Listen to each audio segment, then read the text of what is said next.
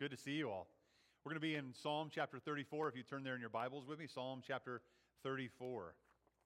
Cruising right along in our series. That is an ongoing series, right? We joke about that. It's the summer in the Psalms, and we'll probably be done in about 12 years or so, right? So we're in Psalm 34 today, and looking forward to it. We're also going to be partaking in the Lord's Supper today, and just remembering what Christ has done for us. And when we partake in the Lord's Supper, it's not partaking because we have done something special or that we're good enough or we're trying to earn our way. It is going to Him because we have experienced His goodness, His grace, His love, and His forgiveness. And we partake freely because He gave His life to us freely. So today we are in Psalm 34. Today's title is Taste and See, and it kind of went really well today, I guess, with Lord's Supper as we taste and see. And Psalm 34 is an interesting psalm. It's a Psalm of David, and the context, I want to give a little bit of the context of this psalm. Now, in 1 Samuel, you'll see this experience because he subscripts this psalm. It says, concerning David, when he pretended to be insane in the presence of Abimelech, who drove him out, and he departed. Now, the context of that is in 1 Samuel chapter 21, and you can go there and read that on your own later on. But I'll give you a little bit of that story. Remember, now David had grown up. He'd been anointed by Samuel to be king of Israel, and eventually he went out to the field with some lunches for his brothers and to check on the battle, and they were facing the Philistines and Goliath, right? And what does he do? He puts the lunch down, he picks up his slingshot, and he goes out and slays Goliath because Goliath is defying the armies of the living God. Right? So he defeats Goliath. And there's some fame now coming David's way, and he moves up in prominence among Israel. And this made Saul, King Saul at the time, jealous, and it made him intimidated as well. And Saul was eventually so consumed with anger and jealousy, he tried to pursue David and to kill David, right? David went on the run away from Saul. And as David was running, part of the story was that he fled to Gath, which is interesting because this is where Goliath was from. So he ran to the city of the person he slayed in battle. And he was well known, right? So it kind of maybe a brain fart here, but he went there and they recognized him, and he wanted to save his life from Saul, and he ended up going to a place where everyone knew who he was and where they wanted to take his life, right? So he's kind of in this trap, in this predicament, and the king found out and confronted him. And what he did, he decided, I'm just going to pretend to lose my mind. I'm going to be a crazy man. So he starts drooling on himself, and drool's going through his beard, and he's kind of scratching the doorpost of the gate. And the king comes out like, what have you brought me? Let's get this guy. I don't want any more crazy people. Push him away, get him out, let him go. And so the king pushes him away and pushes him out, and his life is spared. Right? King David, eventually King David, this is David before he's king, but he's been anointed. Right? This is David who was in the midst of great enemies, and he was the one who killed their greatest warrior who was from Gath. And at that moment in time, what would you think is going to happen? You're dead meat. You're toast, right? But what happened? God provided for him. And Psalm 34 is his overflow, his outflow of that experience. And what he wants you and I to do, he's inviting you and I in to experience God in the way he experienced God at Gath. In a way that we can taste and see the goodness of God. Yes, David pretended he was insane, and I don't know, maybe that was to protect him from the blow that was about to come to him. But in some way, God showed up and protected David. It wasn't David at all that rescued himself. God rescued him. And if we look at our own lives, we can see glimmers and instances in our own lives where God stepped in. God showed up. We experienced God's power in His hand in some mighty way, and we should offer praise to Him as well. So this is the context. What an experience for him, right? What an experience for David at Gath, and then what an experience for him to share and invite us in. So that's the context of this passage. So I'm going to pray for us, and we'll read the entire psalm together, and then we'll break it apart, okay? Let's pray. Father, I'm so grateful, God, to be here. God, as we gather to worship you, to think about you, to remember you. God, we come because we have in some way or another God, at least most of us have tasted and seen that you are good. And God, we know your goodness. We want more of your goodness. So God, we ask that you would convict our hearts, God, challenge our hearts, that our hearts would be open and receptive to your word, that God, our desire would be for you and to obey you. And God, that we would leave here, God, honoring you.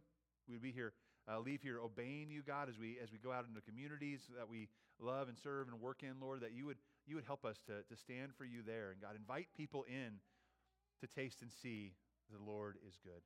So be with us today, God, as we look through your scripture. We pray this all in Jesus' name. Amen. All right, so Psalm 34, we're reading the entire thing. You ready to go? So, concerning David, when he pretended to be insane in the presence of Abimelech, who drove him out, and he departed. Verse 1. I will bless the Lord at all times. His praise will always be on my lips. I will boast in the Lord. The humble will hear and be glad. Proclaim the Lord's greatness with me. Let us exalt his name together. I sought the Lord, and he answered me.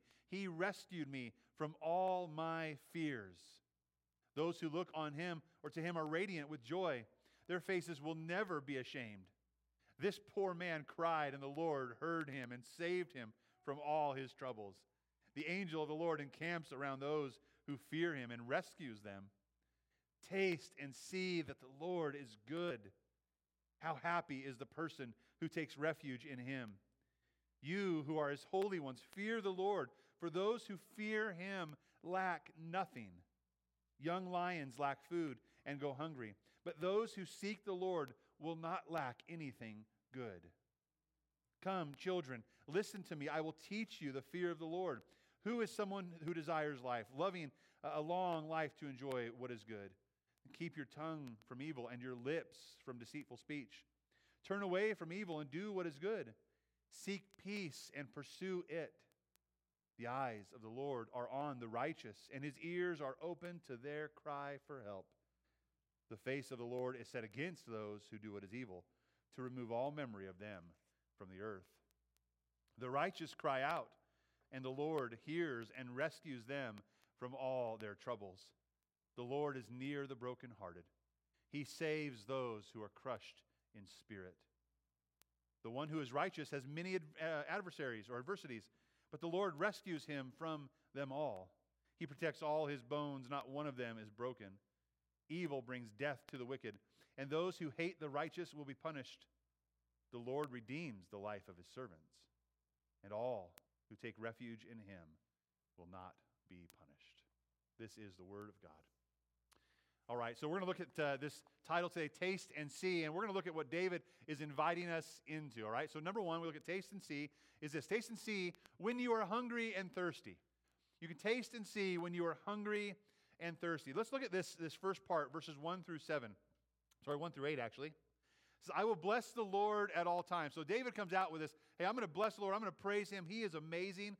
His praise will always be on my lips. I will boast in the Lord. The humble will hear and be glad. Now stop there for a minute. David is inviting us to see that he has had this crazy experience, this amazing interaction with God, how God has rescued him, and he can't keep from singing. And he says, those who are humble around me, who are hearing my praise, the humble that hear my praise, they will what? They will hear and be glad. It's a challenge for us too, because I think sometimes we just don't want to hear people blabber on about how good God is in their life. Like, okay, that's for you. David's saying the humble will hear what God is doing even in other people, and they will be glad. And then he has this invitation. Look at verse 3. He says, proclaim the Lord's greatness with me. You know, we talk about those songs, like, how great is our God, sing with me, how great. That's David saying, how great is our God, and he wants you and I to sing with him. He's saying, proclaim the Lord's greatness with me. Let us exalt his name together. I sought the Lord, and he answered me and rescued me from all my fears. Those who look to him are radiant with joy. Their faces will never be ashamed. Let's stop there for a minute. You see, in this idea of being hungry and thirsty, like, we will really taste and see when we're hungry and thirsty.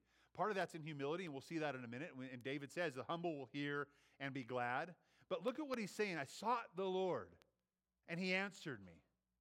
Right? And he rescued me from all my fears. This word fears here, it could be the troubles that are around, like the dreaded circumstances that he's about to face. But it also could actually mean that they're my dreads, the things that I fear, the fears I have. Like, I'm afraid, and I'm afraid often, and he's rescuing me from that fear. And see, when you and I really are realistic and really are transparent, I think that we would say, God, I want rescue. I don't want to be so anxious. I don't want to be so afraid. I don't want to always be concerned or in trouble or like I'm walking on eggshells wherever I go. I don't want it. I want your peace. And see, that's a desire from our heart. That's a hunger from our heart. Now, if you're like, well, I know it's there and I'm afraid, I'm just going to stuff it down and I'm not going to deal with it, no big deal. If that's you, you're not getting in that humble position where you're hungry for something else. You're just saying, I'm going to just keep eating what I'm fed and I'm just going to go with it and I'm going to tough it out. David said, no, I'm going to stop it. I'm going to seek the Lord. And he answered me. He rescued me from all my fears. And it says, those who look to him are radiant with joy. Their faces will never be ashamed. We want to understand. We want to be known. And sometimes that's painful, right? Because if we're deeply known, that means we're exposed. But that's necessary. For us to truly have the right experience with God, to be able to really, truly taste and see, we have to be transparent and be known by him. But what the promise is here, that when we're transparent in that way, that we'll look to him and our faces will be radiant with joy. And why? Because we're going to see clearly. Our faces will never be ashamed. We'll see clearly and we'll be being transformed in the image of God over and over by faith. That we're becoming more and more like him. And that means we like what we see in the mirror better and better every day. This is a longing. This is the hunger we're talking about. This is what he's saying. I hungered, I thirsted, I needed these dreadful fears to be gone. I needed these circumstances to be rescued from, and I needed to be full of joy in my countenance. And he said, God gave me that as I sought him. This poor man cried out, and the Lord heard him. Crying out does not, listen, when you're full, you're not crying out for anything. You're maybe like mercy, like please, but no, you're not crying out for more food. You don't want to have anything else. But when you're hungry, what do you say? I'm hungry. I bring too many stories in with my kids all the time, but that's they're kids. They're 9 and 7. It's like 3 in the afternoon, 4 in the afternoon, or even the other day, it's 5 o'clock. And dinner is like literally on the stove and on the barbecue. I'm hungry. Can I have a snack? Like it's just that plea, right? I'm hungry. We need to be hungry for the Lord. And then he goes in, the angel of the Lord encamps around those who fear him and rescues them. There's power from God to rescue. There's way more into this that you could look into on your own. Verse 8 though, again the invitation here.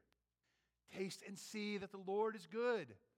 If you're hungry, now you can taste and see that the Lord is good. How happy is the person who takes refuge in him, in God. See, David implores us and exhorts us and he invites us. He says, listen, he rescued me and you can be safe too. He will rescue you as well. If Psalm 34 is anything, it's an invitation for us. It's for you and I. David is inviting us to proclaim the goodness of God, and then he invites us to exalt God's name together. But more than that, David is inviting us to experience God's goodness in our lives. Taste and see that the Lord is good, he says. He wants us to taste and see that the Lord is good, and only when we really taste and see that the Lord is good, and it has to come from that hunger, then we can adequately or accurately exalt him, right? If we haven't hungered and we haven't tasted and seen, there's no way we can accurately praise God for who he is. Because the truth is, you really don't know. You really haven't experienced that. Now, what if I said this to you? God is good. All the time. Right? We say that back and forth to each other. Like at camp, it's all the time. It was being back and forth, and that's a way to get attention for the kids. Like, hey, snap in here, look, and pay attention. But it's true that God is good. Amen? But how? How is God good? We say that, but how is God good? Do you know? I want you to shout something out. How is God good and praiseworthy? One word thing. How have you experienced his goodness? Go. Mercy. Keep going. Always. Salvation. Over here, what? He's faithful. Provision? Yes. What's that? He watches over us. He's given us Jesus. Grace, right? Every day I need it. Right? Sounds like you kind of taste it a little bit, right? Is the Lord good? That's why we can say God is good all the time. And all the time, God is good. But I want to illustrate this a little more clearly. I'm going to need 2 volunteers. And I want you to know you shouldn't be gluten-free or keto-friendly or whatever, like no weird stuff going on here. Okay. No one volunteering. I need 2 volunteers. People who, Chase, Suze. Oh, there comes KO. KO can come on up. Susie, you stay there. That's good. Come on up, you guys. Yeah. Okay. I'm going to get a microphone here so you guys can talk into the video too. Yeah. It should be a gross food challenge for you, though, right? Okay, so I'm going to explain. You go stand on that side and over there. I'm going to explain. I'm going to show them something. I'm going to show you something. And hold that for a second. And I'm going to just describe it as best I can. And you and I are going to be probably like David, drool in our beard. Okay? So first up here, we have Chase. I'm going to have you do this one here. Oh my God. Okay. Now this is from the pastry shop in Mount Shasta from this morning. This is one of their specialties that they make every week. This is a coffee cake, and it is super moist, and it's got some good texture on the outside, like the edges of the cake that get like that little fry going on in the pan as it's baking, right? And they put blueberries in here as well, and they've got layers of cinnamon and sugar, and there's that amazing crumble on top that just enhances the coffee cake in an amazing, amazing way. There's sugar sprinkled on top. It's like the bigger grains of sugar, so it just gives you that crunch, right? Right? Anyone licking their lips yet? I'm I drooling. want some of that. It's pretty big. He might share, but maybe not, all right? So, Chase, I want you to go ahead and take a piece and take a bite of that, okay? And then you're going to hold the plate. Okay, so enjoy that for a second. KO, I've got one for you here. This, from the same place, this is a lemon blueberry scone, right? And it's not one of those scones you buy in the cheap plastic packages at Ray's that are a little bit dry. All you guys think it's good. It's not good. This is good. This is that light but still firm, right? Texture, it's like that biscuity but also cakey, right? With the lemon flavoring in there. It also has the nice crumble on top. With all that sugar on top that just makes it just go down your system and get you wired. I mean, it's amazing. So this is an amazing scone. Okay, I want you to go ahead and take a piece of that and take a bite of that. Enjoy that. What's behind curtain number 3? Yeah, isn't it a great day? Go ahead. Yeah. How is that? That's good. I'll let you eat that. Maybe you take a couple bites to really experience it, right? Really get it. Okay, so I want you to answer a question here, okay? A couple of questions. First, Chase, did I do an adequate job of explaining that food? Yes. I did. Was the explanation as good or better than or not quite as good as the real thing? I think it was on par. It was on par. So let me ask you, here's the follow-up question to that. Would you rather me take that and just explain it again to you and enjoy the explanation? Or would you rather take that and actually experience it for the rest of the service? I'd rather experience the rest of the service. Okay, thanks. Go ahead. Go ahead. Give him a hand. All right, KO. Same thing first. Did I adequately explain that? It's good. It's good. Okay, so would you like me to explain it and then take it back and you can just enjoy the explanation, or would you like to take that back and just enjoy it and share it with your bride? I think I want myself. No. Okay, yeah, there it is. Very good. Yeah, that's a good answer. Okay, go ahead and have a seat, KO. Thank you. Give him a hand. Right. So, you heard how great the experience was. He's not even going to share it with Sally here. So that's up to them on what they're going to do. But anyway, so I want to understand, when we talk about tasting and seeing that the Lord is good, it's an experience to taste and see. Amen? It's not, listen, you shouldn't just settle for the ingredient list. Like maybe you want a Snickers bar that aren't even close to as good as what is out there right now, right here. But if you just go in the store and read the ingredients, is that enough for you? Right? It's not. Think about the cooking shows you see that are being judged. They're competitions, right? And what do the chefs do? They bring a plate of awesome food and they set it before the judges and they say, "I prepared for you today a whatever it is." And then do the judges just sit there and not taste it and judge it? Not at all. They want to experience every bite, every flavor, every layer of flavor within that dish that's being presented. It's so important for us to actually taste and see and to experience that. I want to read a quote from one of my commentaries that I was reading this week. It says this, and this is from Exalting Christ in the Psalms. It says, every week when a pastor gets up to preach, he is essentially listing off ingredients. Hopefully he does it so well that those who hear him long to taste for themselves. But the truth is, hearing the ingredients every week can never take the place of personally tasting. A person must taste for themselves and see that the Lord is good. Jesus is meaningless to so many churchgoers because they've never personally experienced him. To many, Jesus is distant and impersonal. They know about God, but they don't know God. They've heard about him, but never experienced him. But in Psalm 34, David is speaking from his own experience and pleading with us to have our own experiences as well. What we are taught every week is not just a list of ingredients. It's the recipe, it's the instructions to go and taste and see as well. And we have to. We ought to desire it, long for it, hunger and thirst for it. 1 Peter chapter 2, it says this, like newborn infants desire, right, crave, hunger, the pure milk of the word, so that by it you might grow up in your salvation, if you have tasted that the Lord is good. For you and I, we go to the Word of God. We desire it. We hunger for it. We want to see him in his fullness, and we want to experience him day by day as we trust in him in faith.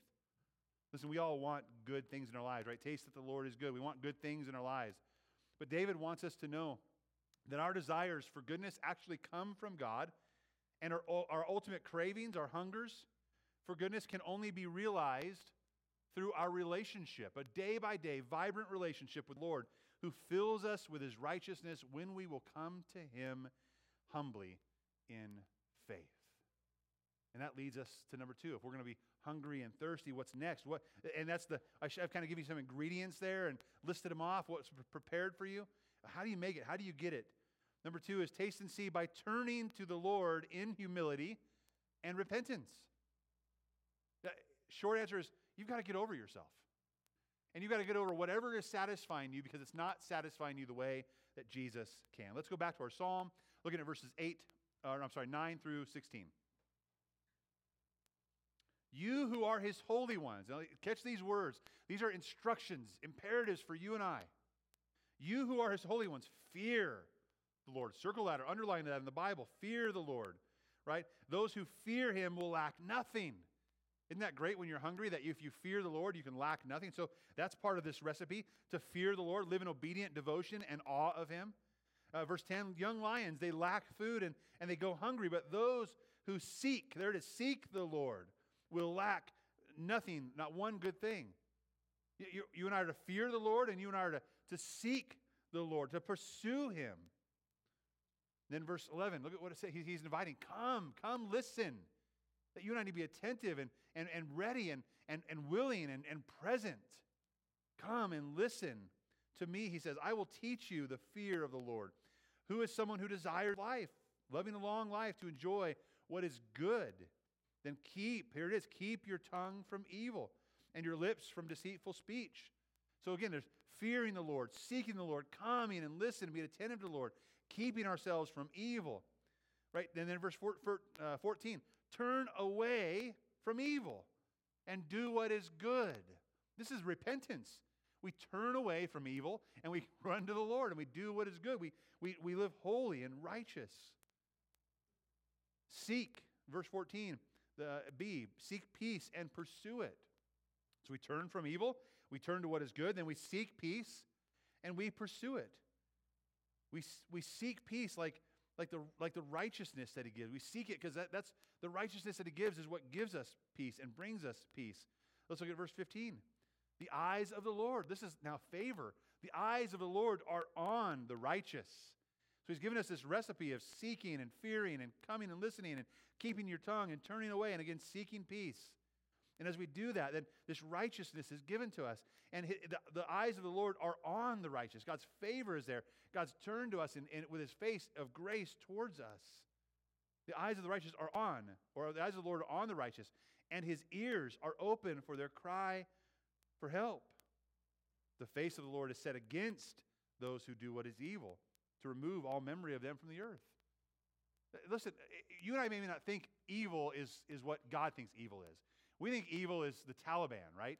We think evil is murder and rape and molestation, child abuse. It is. It's evil. But what God is also saying is evil is us not fearing him, not seeking him, not turning to him, not keeping our tongue from evil, not turning to him. But when we do, his face is towards us. This grace is towards us. Turning toward him and his face of grace will allow us to really taste and see. But pride is what will get in the way. And his face is against those and opposed to those who do what is evil, who are full of pride. Pride says, listen, I'm looking for satisfaction. I'm looking for fulfillment in something, but it's something somewhere other than God. And the Lord's face is set against those who do that. I hope that's not you. But again, David is pleading with us to accept this invitation because he knows that those who trust in God, who fear and keep and seek and come and listen and turn away from sin and turn toward good and seek peace, he knows that those who do that God will then satisfy the longings of their heart. They will be fully satisfied through a relationship with him. That's the point of Psalm 34, is for us to be satisfied and know that we can be satisfied in him. A passage out of Ecclesiastes. When all has been heard, I think it's when all has been said and done, right? The conclusion of the matter is this: fear God and keep his commands. This is for all humanity. Fear God and keep his commands. It's for all humanity. When all is said and done, across the whole board, across the whole world, fear God and keep his commands. This is what David is saying. Like, come to him in reverent awe and fear and wonder, knowing that he's God and you're not. But he is a God who is full of goodness, and he's mighty to save, and has a face of grace that wants to turn towards you and give you a righteousness that you never, ever deserved. What does it take? Humility. It takes humility, and it's so difficult for us to do. So let's talk a little more about this turning to the Lord in humility and repentance. I do want to share a story about my son, and it happened yesterday. My Sunday school class that I'm in with Jeff and the rest of the crew, we get to share tales there too, but and struggles, and how do we get out of these struggles. But yesterday morning we get up and the kids wrestling, fighting, bickering, and doing things that normal kids do. My kids aren't bad, though I'm not shaming my kids. They do normal kid stuff. And we're in that mode of teaching them how to be kind, right, and compassionate, and how to repent of sin, and how to seek forgiveness and be restored. So this happened yesterday morning, and we're in our living room and trying just to, hey, this is a Saturday morning, I've got all day to do this, let's just be calm and cool and collected. So I'm sitting on the chair, and Wesley, my son's sitting on my lap. And he's in a little bit of trouble, but the trouble is that we're going to talk through this, which is almost worse than just getting in trouble and being done with it, right? And we heard it oftentimes. How long is this going to take? How can we just stop talking about this? That's the words that come up, right? Can we just stop? And I wish we could. Wouldn't it be nice if we could do something bad and just forget about it and stop talking about it? Wouldn't that be wonderful? It doesn't happen that way. See, that's what humble repentance is. So we had this time where we were talking about what he had done, and I explained this is what you'd done wrong, and he wanted to make excuses, he wanted to make defenses, he wanted to ultimately just not talk about it, stop talking about this, right? And as we were sharing and talking, I said that this can end really quick. It's like, why does this have to go on forever? I said, because your heart is making it go on forever. Your heart. And he wanted to know, what do you mean by that? Well, you're trying to defend yourself. You're trying to reason out. You're trying to just skirt this underneath the rug and not say sorry and not be repentant. What it takes is acknowledging, yeah, I've messed up. I've made a mistake. I'm sorry for that. Forgive me. That's so simple, as in words, right? But it's so extremely hard for us to do. This whole time, he's on one knee, like just super tense, and every muscle in his body is just, and goes, Dad, it's been 23 minutes. He's literally counting the time. Dad, it's been 32 minutes. Dad, it's been 37. I know, son. You know what you need to do. Dad, it's been 49 minutes. I'm not kidding, right? Some of you, some of us, we spent years there. Years. Not saying we taste and see, but really, you just can describe God. You never savored that. You spent years in rebellion. So what does it look like to come around? And this was the most special thing to me. And above everything else about my son, this is what I want you to understand. Probably about the 49.5-minute mark. He finally understood. His body loosened up. And he said, and he's still on one knee, kind of not wanting to face me. He's facing away. He says, I was wrong. I'm sorry that I did that. Can you forgive me? And you know what he immediately did? Before I could offer like forgiveness or anything else could go on, he turned his whole person towards me, leaned in and just hugged me. He just hugged me. Why? Why did he do that? He spent 49 minutes resisting everything I had to say in quiet compassion, in grace. He resisted every moment of it. And finally, when he turned away from sin, when he repented of sin, he could fully embrace his Father. And there was safety there, and there was forgiveness there, and there was love there, and there was grace there. And guess what he got to do? He got to taste and see that, you know what, I'm good. And I love you, and I care for you, and I want what's best for you. And you know what else happened? That weight, that burden that he was carrying was gone. He was happy and chipper and playing and interacting well, and all of that anger and all of that stuff that James says don't do that was there was gone. It just melted away. You and I need to stop resisting God. Stop coming to him with our pride and our ego and our sin and saying, I'm bringing this with. I'm going to stand here all day. Let's stop talking about it. And God's like, no. You're not going to find grace there. You're not going to find favor there. Grace is only needed and bestowed on people who need it and come to it for forgiveness. Come to me for forgiveness. I wish that you and I would do that more often. That's what tasting and seeing is. It's humbling ourselves. You know, too many of us treat Jesus like we treat our health, though. Right? Here's what we do. All week long, we feast on junk food, spiritual junk food. Until Sunday, when we finally come to get our healthy meal, right? It's like, hey, it's our weekly salad at church. It's going to be healthy and good for us, and like it's going to negate all the unhealthy meals we've had all week long. But it won't. In order to really know God and experience God's goodness, we must humbly choose to satisfy the cravings of our heart with God all the time and not junk. So you have to humble yourself, which means you have to let yourself be exposed, which is the hardest part.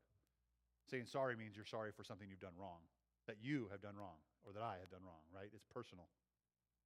But Jesus says this in Matthew, my favorite passage about this. Blessed are the poor in spirit. You and I need to become poor in spirit, grieving, mourning over our sin, right? There's the kingdom of heaven. Blessed are those who mourn. We should be weeping over our sin, for they will be comforted. Blessed are the humble or meek or empty. Those who come to God empty, saying, I'm leaving aside my pride. I'm going to let you be my Savior, and I'm not going to be my Savior. And when you come empty, blessed are those who then hunger and thirst for righteousness, because then, and only then, when you are hungry, when you are empty, when you are mourning over your sin, and you understand it, and you repent of it, and you turn to Him in faith, only then can you be filled adequately by His righteousness. And it's completely satisfying. So where did this righteousness come from? Romans 3, I want to read this to you, Romans 3, 22 through 26. The righteousness of God is through faith in Jesus Christ, to all who will believe, since there is no distinction.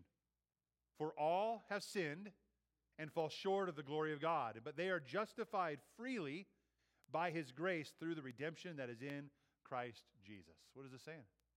Saying, hey, righteousness is offered to those who would believe in Christ. And it's available for all, because all have sinned and fallen short of the glory of God. That means every single one of us need it. but we are justified freely by His grace through the redemption offered in Christ. It means that Christ did the work that you think you should be doing. Christ did enough. He did all of the work when you actually and I can't do enough. And then verse 25, it says that God presented Him, that's Jesus. God gave Jesus as a mercy seat by His blood through faith to demonstrate His righteousness, because in His restraint, God passed over the sins previously committed. What did God do? How did He give us this righteousness? How did He achieve for us everything that we try all our lives to achieve and can't? He did it through His Son, Jesus. Right? And I know so many of you are like, I know this story, I've trusted Him. And you've tasted and seen, but you need to be reminded of that. And maybe for some of you, you've just heard the words and said, oh yeah, I know what it's all about. I know what it's all about, but you've never taken a bite. You have no clue what it's really about. Jesus Christ, God in the flesh, came down and died the death that you deserve. He paid the penalty that you should have paid. He shed His blood on a cross, and it should have been you and me. And He did that freely so that you and I could come to Him in faith, not with our own pride and ego and add Him to us. We come to Him with nothing. And we come to Him with nothing. We approach the blood of the cross in faith. We exchange our nothing for everything. Everything. And there's then freedom for us to seek and see and savor the Savior. God presented Him to demonstrate His righteousness so that He would be just and justify the one who has faith in Jesus. You and I come to faith and come to be justified through faith in Christ. It's not on our own. So today, as we think about tasting and seeing, we got some more to go here, but as we think about that, as we think about the Lord's table today, this is an opportunity for you and I to come and say, God, we've seen you, we have sought you, we have tasted you, and you are good. And when we come forward to partake in the Lord's Supper, we just experience that again, that God, this is your goodness. Your goodness was you giving your body and you shedding your blood for us for the forgiveness of sin. And as we walk that aisle, there's nothing good in us. It's all about His goodness. And that's where David was. It's all about Him. He's amazing. I had to act like a crazy man in front of people who should have killed me. And I didn't get myself out of that. God did it all. And I want to invite you to experience God's goodness as well. We turn to the Lord in humility, and we repent of our own sin and selfishness, our own ego, and we express our faith in Him to forgive, and He is mighty to save. We need to experience and to taste and to see His goodness, and we will do that as we partake in the Lord's Supper. But we also do that as we obey, as we live righteously. We seek to turn from evil and turn towards Him. And we've been talking about baptism for the last few weeks. It's such an amazing opportunity for you. If you haven't done that, if you've trusted Christ, if He's your Savior, this is that opportunity to be like David and proclaim Him publicly and say, I want you all to come sing with me, come rejoice with me as you follow Christ in obedience. As you say, I'm gonna follow Christ in obedience and be baptized to show Him off even more so that people can worship God. And that when you and I do that, when we partake in the Lord's Supper, or when we follow Christ in obedience and be baptized, that is an opportunity for us to taste and see and to show that we have tasted and seen that the Lord is good. I know, and some of you, it's like, I'm scared and nervous. I don't know if I'm ready for that yet. No one's ever ready for that. It's about tasting and seeing that the Lord is good and trusting that He is good and following through in obedience. So I encourage you, if you're on the fence on that, to do that. Taste and see, number 3. So we taste and see because we're hungry and thirsty. We taste and see by turning to the Lord in humility and repentance. And finally, number 3, we taste and see in order to be rescued and satisfied in Him. To be rescued and satisfied in Him. Look at verses 17 through 22 in Psalm 34. The righteous cry out, and the Lord hears and rescues them from all their troubles. What do the righteous do? They say, help! I need you. I can't do this anymore. I can't do this on my own. I'm not good enough. Help. And what does God do? He hears. He hears and He rescues them from all their troubles. The trouble you and I have is the consequences and wages of sin, which is death. And that separation from God, and we are enemies of God until we come to faith in Christ, then we can become friends of God. It goes on, the Lord is near to the brokenhearted. So this rescue is there. The satisfaction is there. The Lord hears us. He rescues us. The Lord is near to the brokenhearted. He saves those who are crushed in spirit. That is satisfying. And I know if you think about your own life, and as I look around, I know that your lives have done this. You have had brokenheartedness. You have been crushed in spirit, and the Lord came through. He was near to you. He rescued you, and you can exalt him because of it. You cried out, and he said, I am here and mighty to save. The one who is righteous, now it kind of contrasts the righteous and the evil. The one who is righteous has many adversities, but the Lord rescues him from them all. The one, he protects all his bones, not one of them is broken. Evil brings death to the wicked. So the righteous are having life, right, and rescue. Evil brings death to the wicked. And those who hate the righteous will be punished. But the Lord redeems the life of his servants. Redeems, right? Buys them back, ransoms them, pays for you. He redeems your life. And all, this is this last line of verse 22. All who take refuge in him will not be punished. That's what this says. When we partake in the Lord's Supper, that's what this says. That all who would take refuge in him and what he has accomplished would not be punished. Why? Because he was punished for you. And he was punished for me. So we come and we've tasted and seen that, and we come to remember and celebrate and proclaim that we have tasted and seen that again today. There's punishment to be had, but there's righteousness to be given to those who would believe.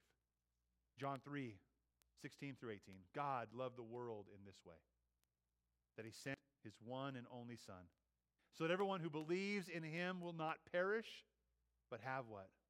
Eternal life. For God did not send his Son into the world to condemn the world, but to save the world through him. Right? This was a rescue operation. Anyone who believes in him is not condemned or is no longer condemned. But anyone who does not believe is already condemned. He didn't have to come and condemn us.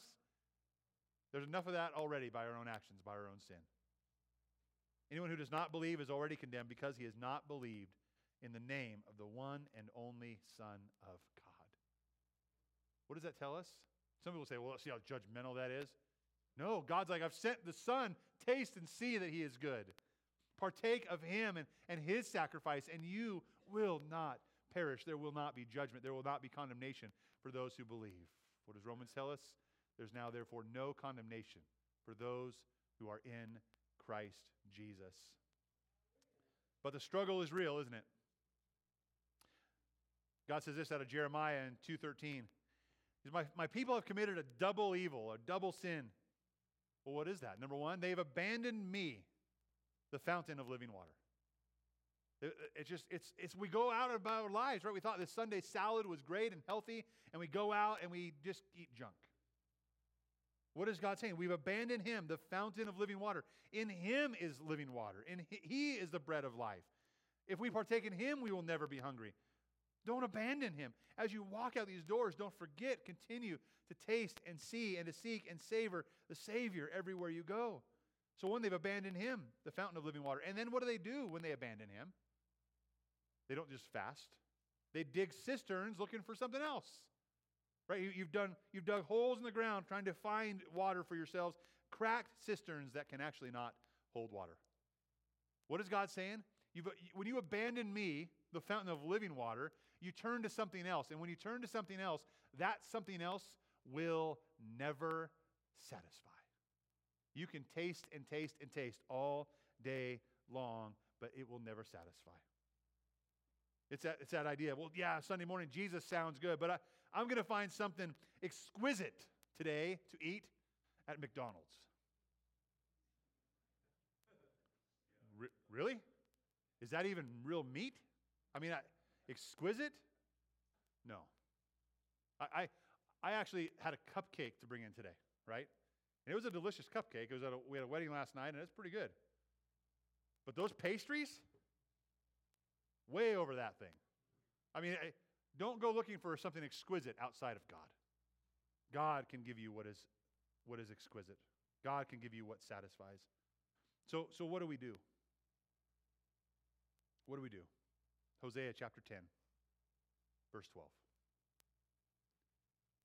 Sow righteousness for yourselves and reap faithful love. Right? You reap what you sow, right? So put in righteousness, work to obey and love God and cherish God and let His righteousness fill you and fully satisfy you. And as you do that, you will reap His faithful love, that peace and that hope and that endearing quality, that opportunity that gives you, that you can just turn to God and give Him that hug. It's there for you. Break up your unplowed ground. Break up your unplowed ground. Break up your stubborn hearts. So it's time to seek the Lord until He comes and sends righteousness on you like the rain. I want to taste and see like that. I want to invest by loving God and loving others, by cherishing the righteousness that He gave me through the blood and body that was given on the cross and through faith in Christ. I want that to rain down on me every day and satisfy me every day. But the battle in life for every believer is to believe every day that nothing will satisfy us like Jesus. That's the battle. That every day, every moment, wherever you go, that nothing else will satisfy you like Jesus. This is the truth we must believe. We must know for sure that everything else in life will leave us hungry except for Jesus. Then, by faith, every day, we're righteous, we'll live by faith. By faith, we must seek daily to taste of Him, to have the longings of our soul met in Him, and to experience and pursue Him in hope every day. The temptation for us to leave the only one, right, that can truly satisfy us for something that cannot satisfy us is crazy. But it's a real temptation. So keep hungering for Him. Keep pursuing Him. And keep remembering that He has rescued you and that He is good. Amen. Let's stand together. I'm going to invite the worship team back up, and we're going to head into a time of worship and response and partaking together of the Lord's Supper. So we'll have them come on up. As we do that, I'm going to go take the lids off here. I want to just encourage you that this is, again, not a legalistic thing that we do in order to earn God's favor or earn His salvation. We're coming to Him today. We're coming to partake today because He has given us Himself, because we have trusted ourselves to Him, and because in that faith He has forgiven us of our sin and washed us clean. This is the work of God, and we are, again, experiencing this and tasting and seeing today what has already happened in our hearts. So now, if you haven't tasted and seen, if you haven't come into relationship with God, this is for you to watch. Watch as we proclaim to you what God has done for us. Watch as we proclaim to you that this is tasting and seeing that the Lord is good. And just observe. Or I invite you, and God invites you, and David is inviting you to taste and see that the Lord is good. For you to humbly come to Him right now for your salvation. That as we begin singing in a minute, that you be quiet and you have some reflection in your own heart, that you say, you know what, I am sinful. I have been trying. I have been sitting on Jesus' lap as hard and tightened up as I possibly can be for years and years and years, and I just need to stop and say, I don't have the answers. I need to stop and say, I was wrong. I need to stop and say, I need forgiveness. And then embrace Him as your Father, as your Savior. And once you've tasted and seen, then you come and partake and taste and see with us and proclaim with us. They're double cupped, right? There's a juice on top of a cracker, so take two when you come up. And the lights will come down a little bit. The instrumental will be playing. A time for you to reflect in your own heart. A time for you to pray and to think through this. A time for you just to worship God. Whatever that time is for, as we do that, as you prepare your heart. And then when you're ready, you can come up the aisle on your own, or with your family, and maybe if you're unable to walk up here, grab somebody next to you and say, hey, would you grab a cup for me? But walk up the center aisles and grab your elements. And then if you walk back to your seats, taking those elements with you, and we'll just continue to worship and keep those there. We will, after our second song we sing, I'll come back up and we'll partake together. We'll read Scripture, we'll pray, we'll partake together, and then we'll send off with a great worship, okay? Does that make sense? Let's go ahead and sing.